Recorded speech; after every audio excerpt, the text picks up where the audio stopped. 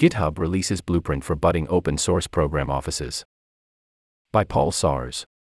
GitHub has published its own internal guides and tools on how to go about setting up an open source program office, OSPO.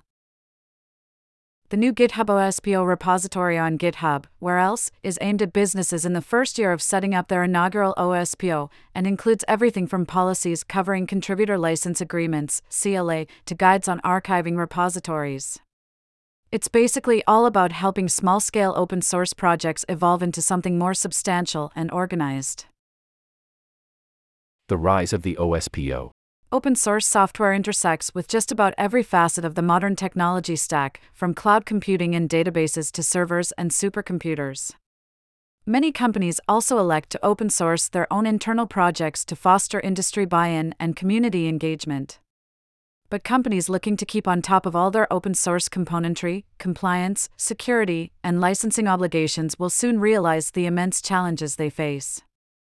And this is why the OSPO is emerging as a staple part of the modern corporation, formalizing what might previously have been a loose collective of employees spanning myriad departments and roles.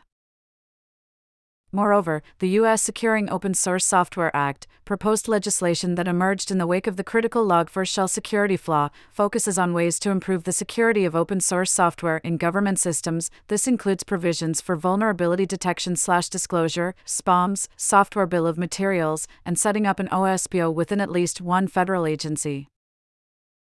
While tech giants like Microsoft and Spotify have dedicated OSPOs, we've seen a surge in all manner of organizations following suit.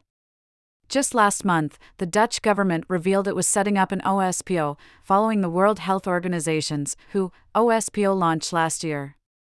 Goldman Sachs, meanwhile, opened its OSPO back in 2021.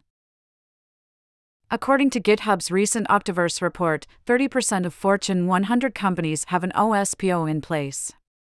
And this surge in OSPO interest is essentially what GitHub is looking to support by releasing its own internal policies and tools as a blueprint for others to follow.